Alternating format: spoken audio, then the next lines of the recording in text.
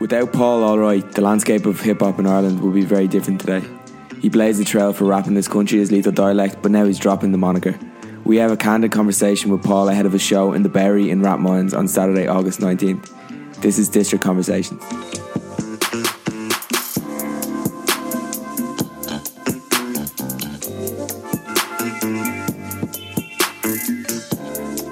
So I'm going to jump straight in and ask you about the recent name change. You got some great support from like some very well respected people. Yeah. So, what was it that prompted it?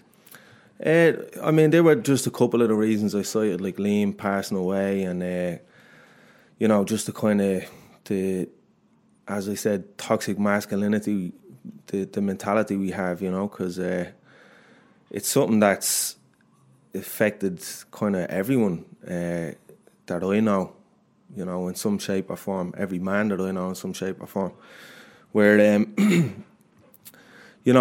kind of live in a society where, especially in Irish society, I can't speak about other societies because I haven't really lived there, but I know it's prevalent in our society where there's a particular archetype of what the male is supposed to be, and that's kind of ingrained in us. And then through listening to hip hop as well, which is, it's another oppressed art form, really. That's where it boils down to, and there's a massive misogyny and a kind of toxic masculinity in that as well, ideas of what a man is supposed to be. And, as in my community, the parallels are drew between that and the community where these guys who did hip-hop, who I listened to, came from.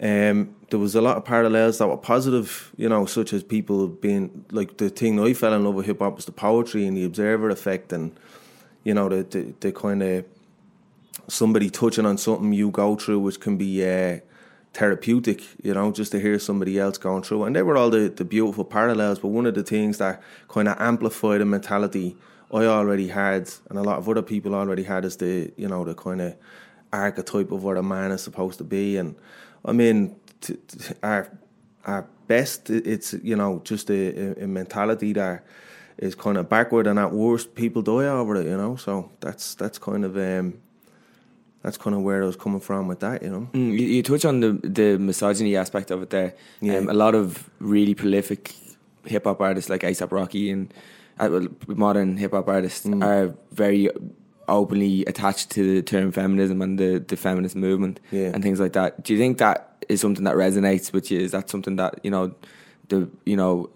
everyone should be a feminist? Yeah, I see, the thing is, I'm not too informed on my political ideology, it's not my interest really, politics in general. I'm more kind of I've said it before, I'm more into the sciences and stuff like that, and I'd be more into the kind of psychology of what makes people think rather than the politics of why people do what they do, so I'm not too well informed on it, but from what I've read about it, yeah, definitely there's I think every man is a feminist when it comes to his mother, his sister, or his girlfriend, or his daughter. It's only when it's a stranger where things start getting a little bit messed up. You know what I mean? When a guy is out in a fucking pub or he's driving by in a car, that's when the problems arise. But if that was his sister, mother, daughter, whatever it is, that won't happen.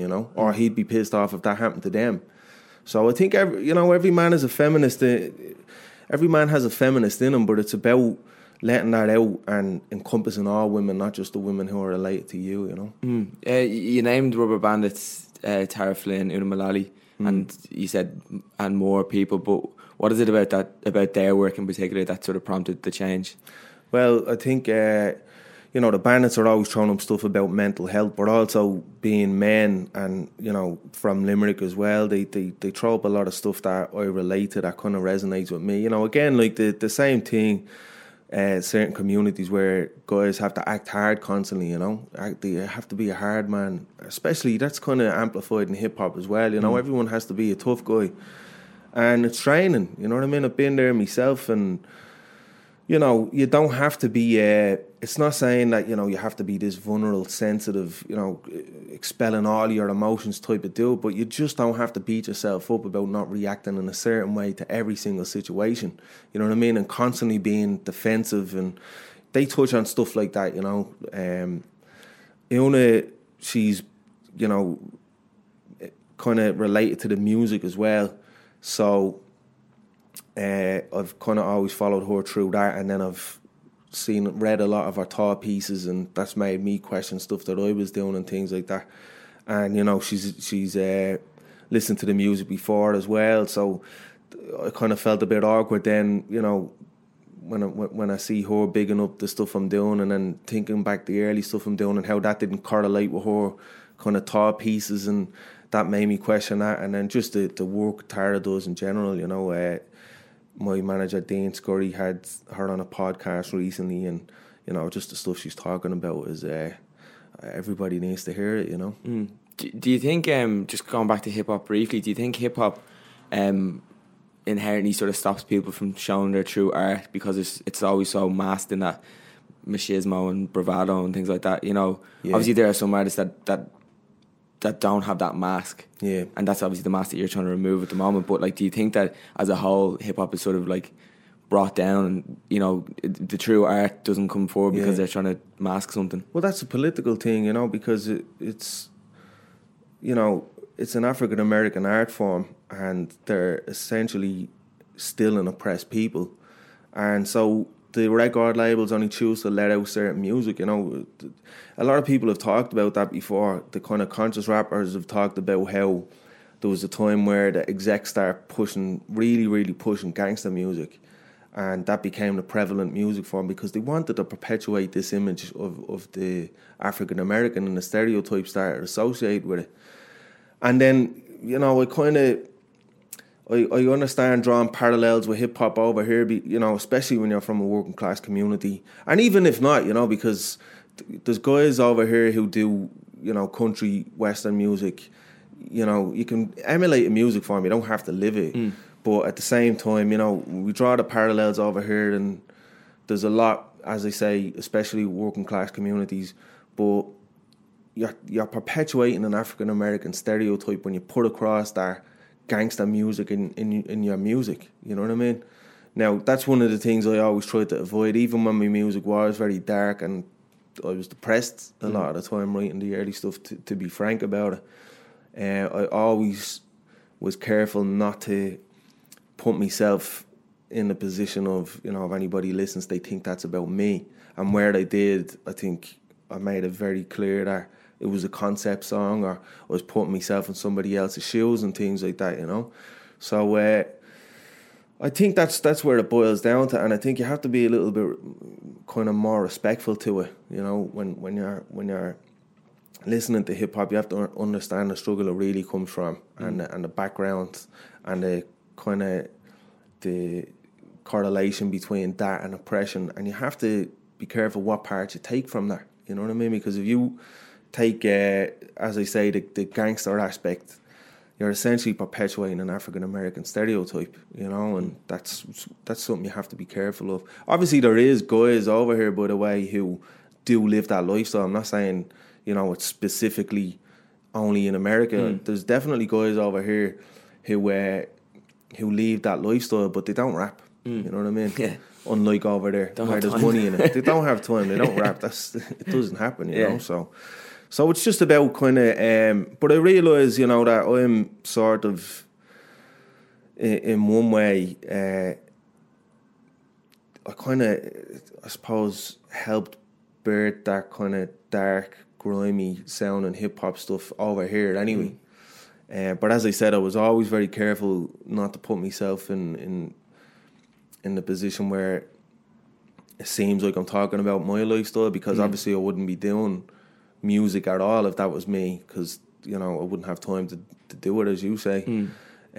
So I realised that, you know, I kind of want to take a little bit of responsibility for it as well, and also break it down a little bit now, you know, and show another side of it, and also draw more than common with, like, I think for me, hip hop here is really starting to flourish, and people are really starting to find their voices, but we're still trying to find our own identity. You know, a lot of it's influenced by America, a lot of it's influenced by the UK.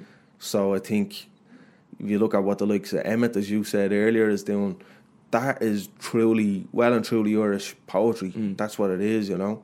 So for me, I think we should start looking towards those guys rather than looking to the east and the west for inspiration, you know. Yeah, I always say that as well. It's like the whole grime thing as well. It's like culture clashes in the UK. That's how that was birthed. Hip hop, obviously, everyone knows the story of hip hop. Yeah. But what is it? What is, you know? What's the catalyst here? What is the, like? It has to be original. Yeah. And I think you're dead right. Like, we did a spoken word event in Wigwam last week, and it was amazing to see that. Yeah. Like, all different cultures, second generation immigrant kids who have now grown up, and they're speaking spoken word, and then next to like Natalia O'Flaherty, Exactly, and Mango, and you know what I mean. It's Yeah. I think you're probably right. I think that poetry, because it's historical to Ireland. Yeah. You know, poetry is in the blood, really. Definitely. Yeah. Well, that's what, when I listen to music from another country, I'm looking for an aspect of that country that you can't get anywhere else.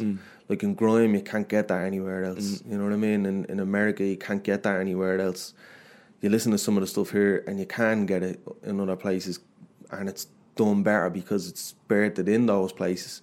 So I think, you know, kind of being influenced by the spoken word thing is makes more sense. You know, it's music that's close to home, and you can mess around with it. Then, you know, you can. It's going to be, you know, I think it's going to be in the coming years, and the next artists coming along who are going to really find that voice with it. You know what I mean? Us as people who've been doing it for a long time, all we can do is try to plant the seed, you know, and hopefully it grows. But I can already see it, you know, it's starting to happen already. And me, for one, like this album that I'm releasing is a spoken word album, you know. Not in the traditional sense. It's not no instrumentals and just poetry. It's people clicking fingers. Yeah, exactly. Yeah, a metronome. Yeah. There's parts in it where it's like a hybrid of kind of slam and spoken word, and it's done over these like kind of epic soundscapes that David Prendergast produced. And then there's times where it sounds like rap, but then it switches back. You know, it's kind of a hybrid album, but that's essentially what it is. And you know, the guys who influenced this album, whereas before it was being influenced by people from the States or people from the UK or whatever, but the people who influenced this album are very much from this country, you know. Yeah. So I think we, you know, I mean, it's for other people to decide whether they like it or not, but I think we're happy with what we put out anyway, you know. Yeah. You mentioned your close friend Liam, who passed away, which was another catalyst for the change in the name anyway, but obviously in many respects concepts as well. Do you think the hard man exterior that we were sort of talking about, do you think that is obviously one of the main reasons for Irish males in particular, but for the suicide rate being so high? Yeah, I mean, like when I said that, I didn't mean to insinuate that was what was going through Liam's head, you know. It may not have been, but I know that it's what goes. I know that it certainly goes through my head a lot of the time, and it goes through the heads of a lot of people close to me, you know. One of the reasons I kind of didn't mention, because it's a bit personal, you know. I don't really like getting too personal, especially on kind of social media platforms. Of course, yeah. One of the reasons was my little cousin basically getting in a lot of trouble. He's in court soon. He's looking at a lot of time, you know, for stupid shit. Yeah. And that definitely ties in with that, you know. He I mean, you know, I hate putting him on blast on a podcast, but I think it's a truth that needs to be told. He always had support growing up, you know, always had a strong, tight family unit around him, and just kind of decided to go a different route, you know. And I know for a fact that like a lot of that mind state was influenced by the kind of archetypal idea of what a male is supposed to be in society, and you know, he wanted to be the hard man with the reputation and different things like that, and he got it. And you know, these are the other things that come with that, and that's what I'm trying to say as well. You know, if you're going to do that, it's going to have implications. You know, it's not just it's not for laughs, it's not for fun. So that was a major reason behind dropping the name, because I know he listened to me earlier stuff. I don't know if it influenced him, but plays on your mind. It may have, it may have influenced him. And you know, sometimes you say to yourself, could you have been a better role model? At the end of the day, he's a grown man. He made the decisions he wanted to make, but that was a massive reason for it as well. So that ties in. That and the stuff with Liam, you know, I just think we're essentially a petri dish of toxic mentalities and emotions, you know. So this is, I hope anyway, it's not kind of breaking down the old stuff. I'm glad the old stuff is there, and I'm glad I went through that mentality, and I'm doing the stuff I'm doing now. So hopefully people can, you know, use it as a kind of benchmark or a way of measuring growth, you know, and see that they can do that as well. But so Liam, that stuff with my cousin, the kind of my own toxic mentality that I went through and that people around me have went through as well, all of them massive influences on this, you know. I mentioned Mango before, but he has that obviously that line in that recent poem he did, Bread and Butter, where he said the only person on his telly making sense his head is wrapped in a spare bag. Rubber bandits. But Blind Boy in particular and the Rubber Bandits in general become sort of beacons of this positive mental health in Ireland. They put suicide down to shit gender roles is the exact quote. And being unable to like understand emotion.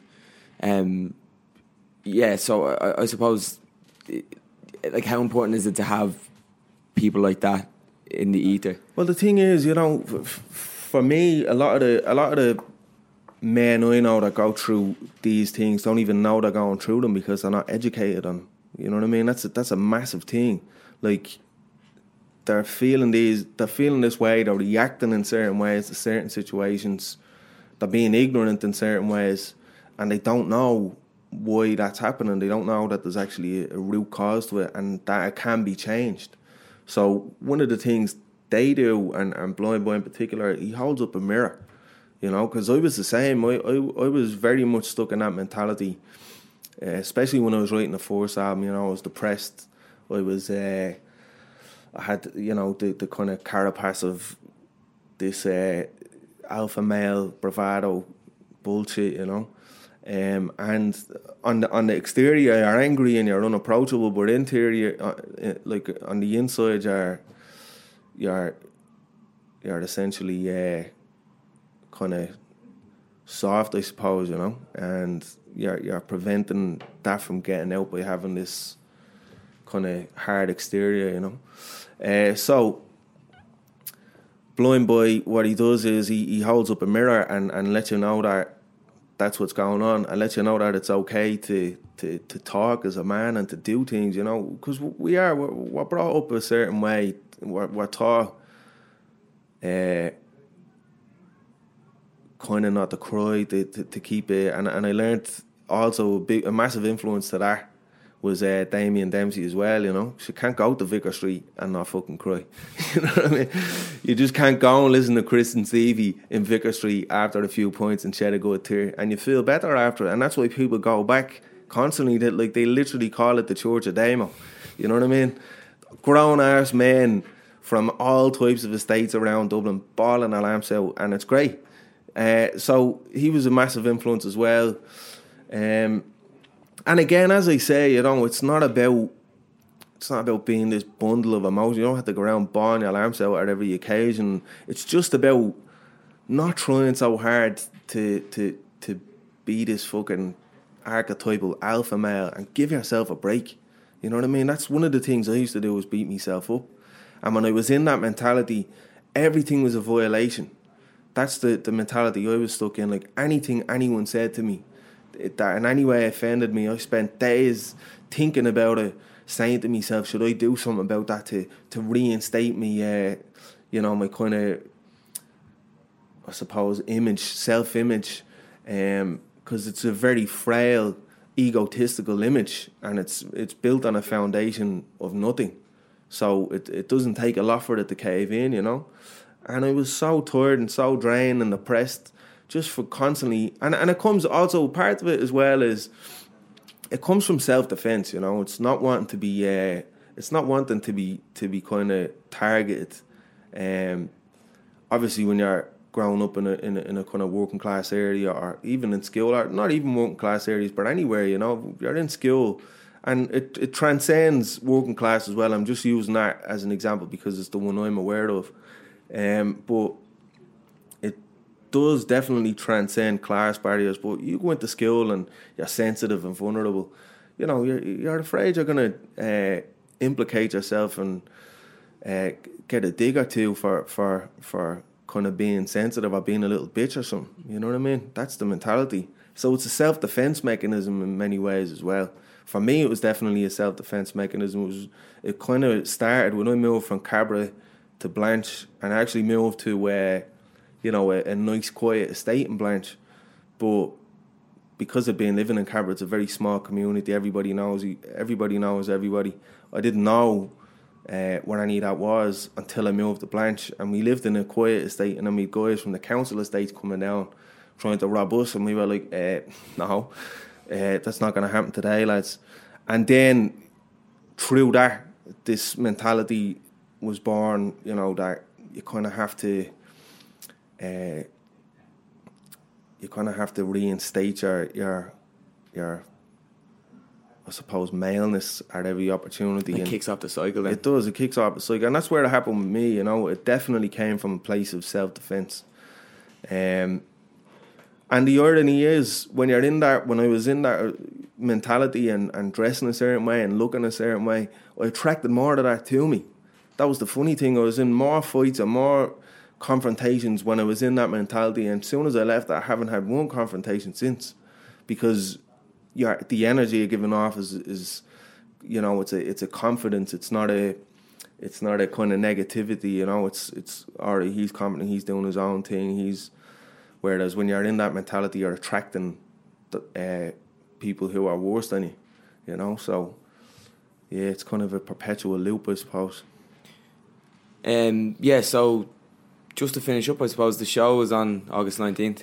In the Berry? The Bowery, yeah. Great. So what, Lethal Dialect fans, new fans of Paul Allwright, is that what you're expecting? You're expecting a mix? I hope so. I mean, the album isn't out, so I don't really expect anything. Yeah. But when I wrote this album, I very much had the people who listened to the first three in mind. It's not a breakaway. It's not saying, fuck that old stuff, I'm doing this new thing. That's not what it is at all. It's just a growth. And I felt that because the album we have is so different and it has such a unique sound, what I wanted to do was I wanted to give it a kind of a birth of its own by putting it out under my name. And I think shedding the moniker and putting it out under my own birth name is accepting full responsibility for what it is, and in a way it's another step to kind of breaking down that exterior that I was just talking about. So I hope new people come in, but I don't expect it till they hear the new album, which they haven't heard yet. So I imagine it's going to be the older guys who listen to the old stuff, and there's absolutely going to be stuff in this for them. You know, that's, as I said, I wrote it with them in mind as well. There is times where it is extremely hip hoppy, and then there's times where it's not. But it's not a drastic change. Like, we worked really hard in getting the formula right, and now we're working really hard on the stage show to match that. So I think it's just going to be better in every aspect, but not too different, you know. Cool. Deadly, Paul, thanks a million for joining today. Thanks for having me.